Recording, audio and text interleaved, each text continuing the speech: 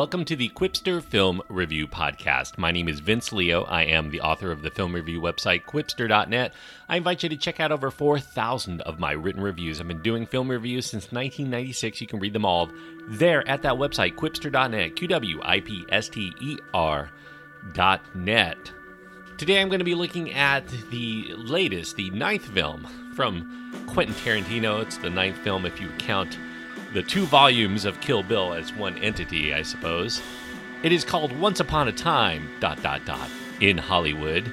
It is an R-rated film, as pretty much anything that you get from Quentin Tarantino is going to be, because there is strong language throughout, some strong graphic violence, drug use, and sexual references. The runtime is 2 hours and 41 minutes. Leonardo DiCaprio and Brad Pitt are the main stars. Margot Robbie with a sizable supporting role. Al Pacino, Margaret Qualley, Timothy Olyphant, Emile Hirsch, Kurt Russell, Julia Butters are also in the film. A lot of very, very small roles and cameos to be found in the film as well. Obviously, the director and screenwriter is Quentin Tarantino.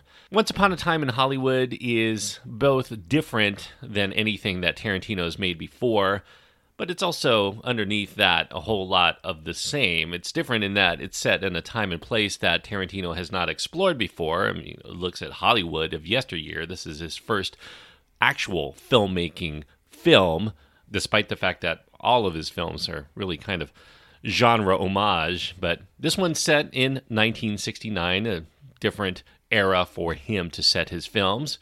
Now, it's the same as Tarantino has made before in that it is chock full of material that most other directors would have left on the proverbial cutting room floor, and that will lead his detractors to continue their mantra of this filmmaker that is seen as indulgent and unfocused and undisciplined and unable to build on his motley collection of characters and scenes to try to create a suspenseful and satisfying vehicle as a whole. However you feel about Tarantino as a filmmaker is likely going to be how you feel about Once Upon a Time in Hollywood.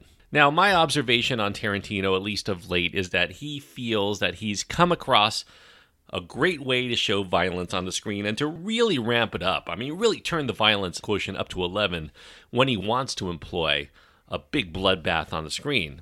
And the formula that he's come up with is to find someone or a group of people in history that no one is going to feel sorry for if we see them get beaten or blown to smithereens in grotesque fashion. I mean, this is really what Tarantino wants to show on the screen. He's going to find somebody reviled. The Manson family is in this film. I'll leave it up to you as to whether or not they're going to get the brunt of some violence in this movie.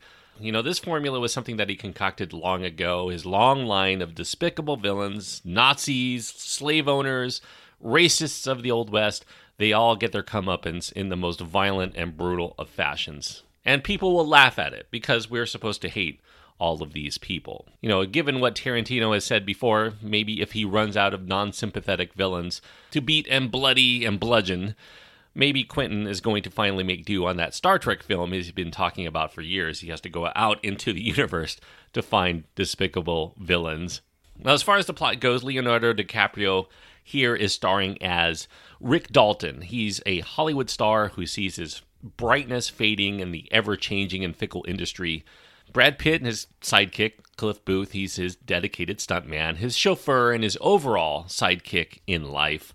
The outlook begins to look bleaker each time out for both of them. Dalton goes from leading man roles in films to heavies on TV shows, and he's mulling over some advice that's been given to him to continue his career starring in Italian films rather than to take a back seat perpetually in Hollywood from here on out. And meanwhile, Cliff ends up getting into his own kerfuffles on the side, including a spat with none other than Bruce Lee, a young hippie that he flirts with while he's out there driving on the streets of Los Angeles, and he ends up dealing with a past that includes questions on whether he might have murdered his own wife and gotten away with it. Now, another major side story in this film is that of Dalton's newest neighbor on Cielo Drive, Sharon Tate, played by Margot Robbie. This is a fictional representation of a non-fictional character here. Tate in this film is the wife of one of Hollywood's hottest directors, Roman Polanski. Unlike Dalton, Tate is a young and exuberant actress with star potential in a film industry that's growing further away from the studio system of making or breaking stars. And while Dalton sees the heartbreak of the steady decline in opportunities, Tate marvels on the impact her bit roles in acting make and a modicum of celebrity status she's been given. She cherishes every bit of the magic that Hollywood still provides to the young dreamers like her around the world. Once Upon a Time in Hollywood, it benefits from Tarantino's trademark comic relief in his situations and in his dialogue. Tarantino's a filmmaker who built his reputation on characters and his script writing, and in this regard, he is still, I feel, at the top of his craft. Plenty of star power here also fills the screens. Good performances by all. Maybe a few in the more minor roles are not necessarily the best performances, but DiCaprio, front and center, is a standout in a very well-rounded portrayal of this professional actor who took his fame and fortune for granted, at least until the day when it looked like it all might be dwindling away. Tarantino must be enamored at DiCaprio's performance as well. He seemingly lets this film continue to strike a lot of the same chords throughout. Maybe because Leo is firing all cylinders in the role, it's hard to cut out a great performance, even if the film doesn't ultimately need the particular scene that he's in.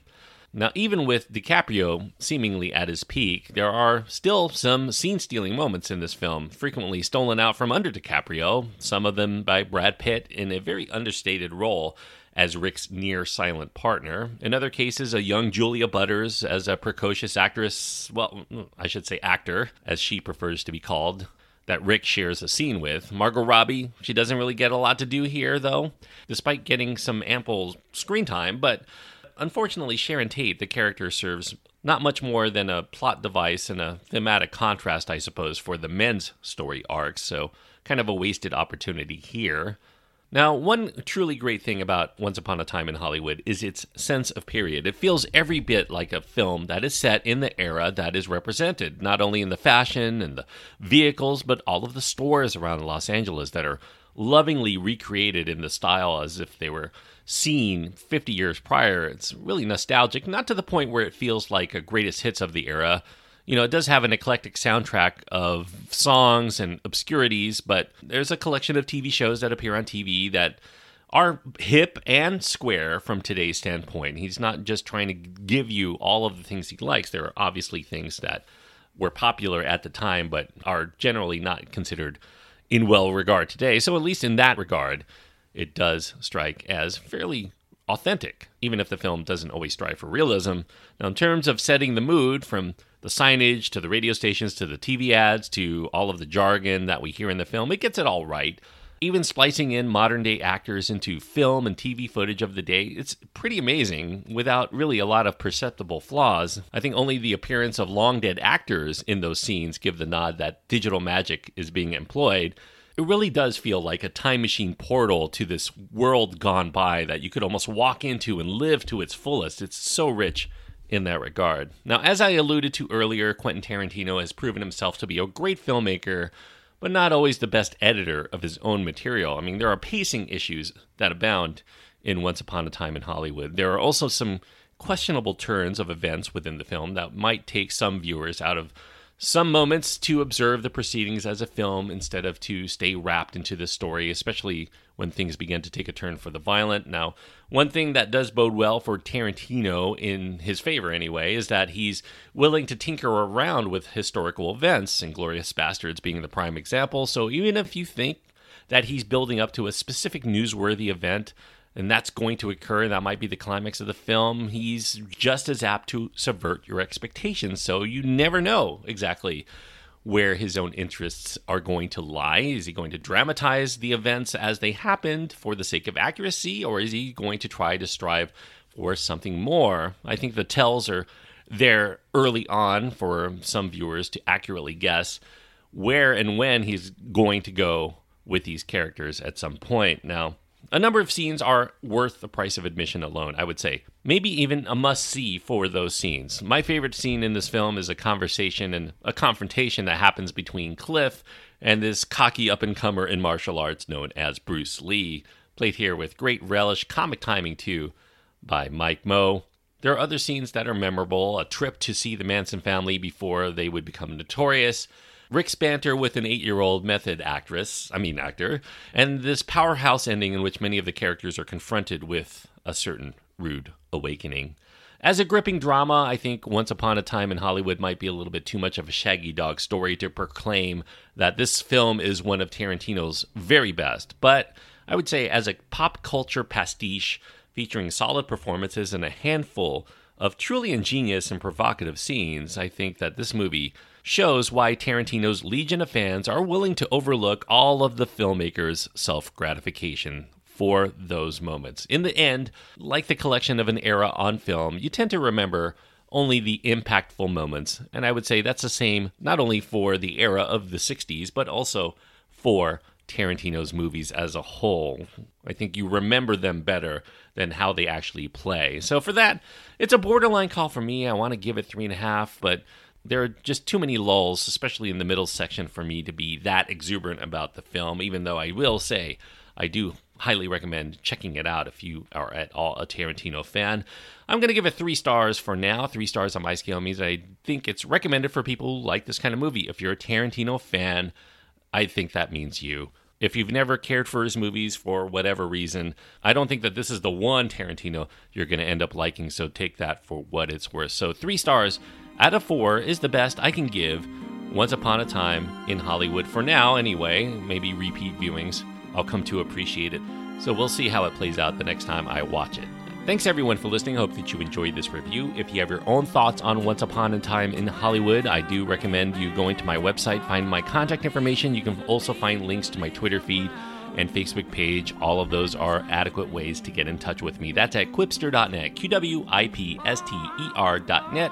While you're there, I also encourage you to check out, speaking of Hollywood history, check out my other podcast called Around the World in 80s Movies. You'll find a link to that at the site. Until next time, thanks everyone, and please enjoy your time anytime you get to go to the movies. Yeah.